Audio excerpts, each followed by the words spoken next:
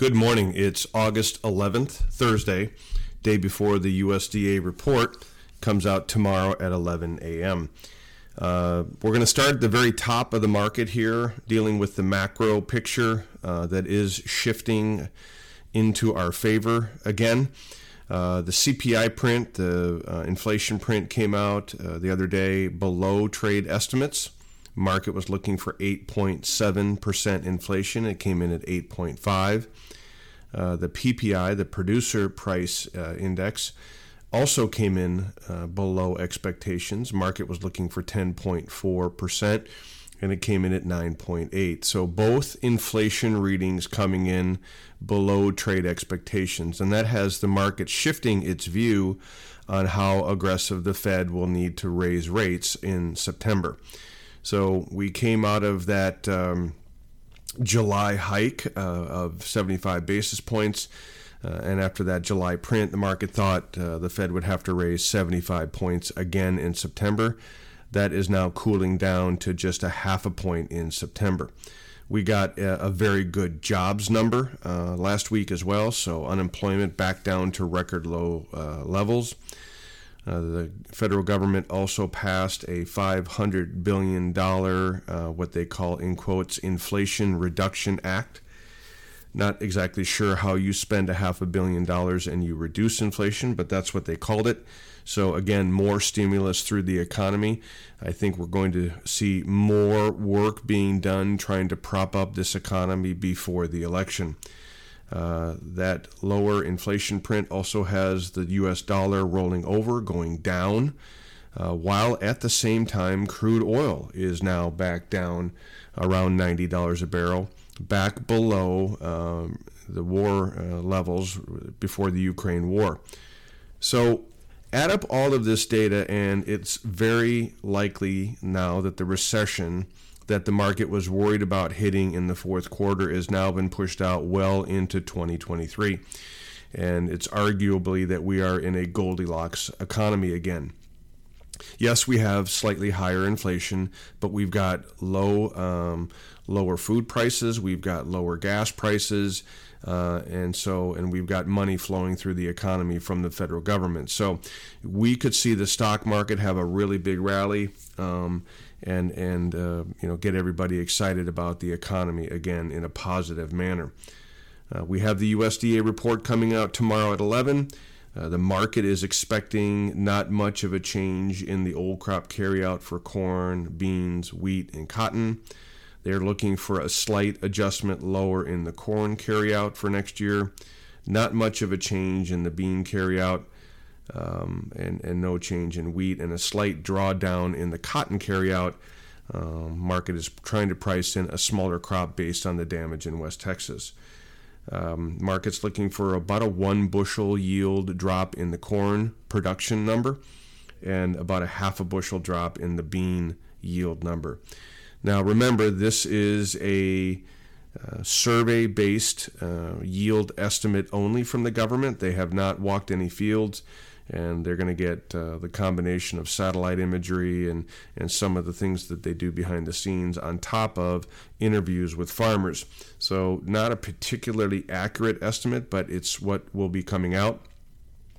And so we'll have to deal with that tomorrow when they come up with that yield estimate, and then they will adjust accordingly the demand side and try to probably neutralize any effect on any yield loss, if that's what they come up with the demand destruction. And that's what they've done over the last several reports here. We're not going to get real world answers on yields until we get to some of the crop tours. The most popular one will be the Pro Farmer Crop Tour that starts next week, where they'll send an army of people throughout the upper Midwest on a preset path, and we'll have at least from their perspective, a better sense of the yield toward the end of next week. And we got that DTN estimate that I emailed you the link to. They use a lot of digital analysis. They use satellite imagery, heat maps, planting dates, and just a lot of digital forms of yield, and they came in way below the government estimate, shockingly low. The government again is coming in at 177 on corn. They came in at 167.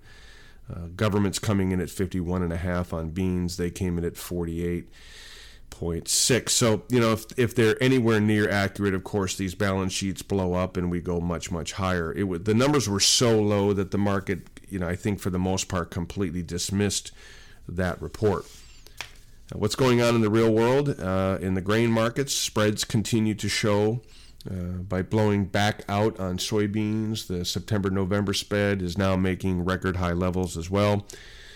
Corn went from a carry from the September to the December back to inverted, which is extremely rare for this time of year, almost hardly ever happens, and it's really only happens when you're essentially out of old crop corn. So, of course, I remain skeptical of the USDA estimates. I think they're horribly wrong, and whether they admit that or not doesn't really matter to me anymore.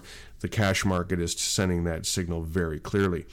Basis levels continue to be all over the place in tight areas. Southern Minnesota farmer we work with up there sold his spot corn at 175 over, delivered the ethanol plant for central southern Minnesota. So, again, more cash market signals that we are out of old crop corn. The weather continues to do what it's done all year long. It's cooking the western corn belt. Very hot, very dry conditions, and it's pretty ideal Illinois east for the most part. But the one overriding variable is that's been consistent all summer is pretty oppressive heat. And we're not going to know what kind of damage this extreme heat has done to the crop until we get to harvest. The combination of late planting and high heat all year long, again, it's not going to let me put a lot of trust in private analyst estimates or USDA estimates until we get real-world harvest data. We're starting to see some of that come in the Delta, where corn yields, due to the heat, are off roughly 10% on corn, and that's probably a light number early on. The EU crop, the European corn crop, is basically completely burnt up and is expected to be some 10 to 15 million metric tons below current USDA estimates. That's about 400 to 600 million bushels. This really puts the USDA in a corner because global stocks-to-use ratios are already up against record low levels, and so now they have to take it down another 10 to 15 million metric tons. They're not going to do it in this report all at once. They're going to probably scale into it. But it's putting more and more pressure on the global balance sheet for corn, especially even with the Ukraine corridor opening up and some corn shipping out. It's not enough to offset these massive losses in Europe. And so, this problem of global corn availability and global wheat availability continues to roll forward, and in fact, it's only getting worse. It could really get bad is if the U.S. confirms a yield hit of their own on the corn crop, which we just won't get for at least another 60 days until we get deeper into U.S. harvest data. Managed money, the speculators, blew out of their positions here over the last 30 to 60 days. They were concerned about a recession, decided to get out of their commodity positions, convinced we were going into a recession. And now, in hindsight, that appears to be a massive mistake because commodity inflation, supply sides are still very, very tight, and the recession does not look like it's going to hit anytime soon. So, in conclusion here, the macro picture has switched from bearish and high inflation and a recession to now actually bullish. We've got a cooling inflation number. We've got big stimulus coming from the government. We've got the dollar rolling over. And now the market's gone from what I consider a very oversold condition to now more neutral and actually bullish. The rest of the world continues to be bullish. The real world, with yield losses now piling up globally. We talked about the EU. There are also some stories coming out of China that they too have lost a lot of their corn crop. And so the fundamental balance sheets continue to be tight and actually get tighter. Managed money has flipped from being ultra bearish influence on the market to more neutral. while they're not selling so aggressively into this market, they're still not buying it. They're still not, I don't think, going to flip to the long side yet. Seasonally, they tend not to do that until the fall when we get into harvest. Now, it is possible that if the economy starts to roar again, they do engage back in the commodity markets. They can do that at any time, but historically, they don't re-engage the grain markets until the fall.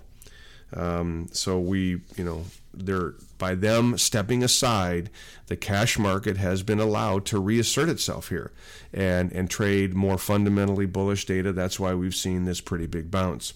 It's given us the opportunity to do some light marketing on soybeans, like we did around that 14.70 area. For cotton, we are bouncing back to that $3 level. We're there right now as I'm recording this. Giving some of you an opportunity to do some light selling. I wouldn't get too excited here, but I still am shooting for the target closer to $1.15 on cotton. I think that's where the real balance sheet is going to take cotton.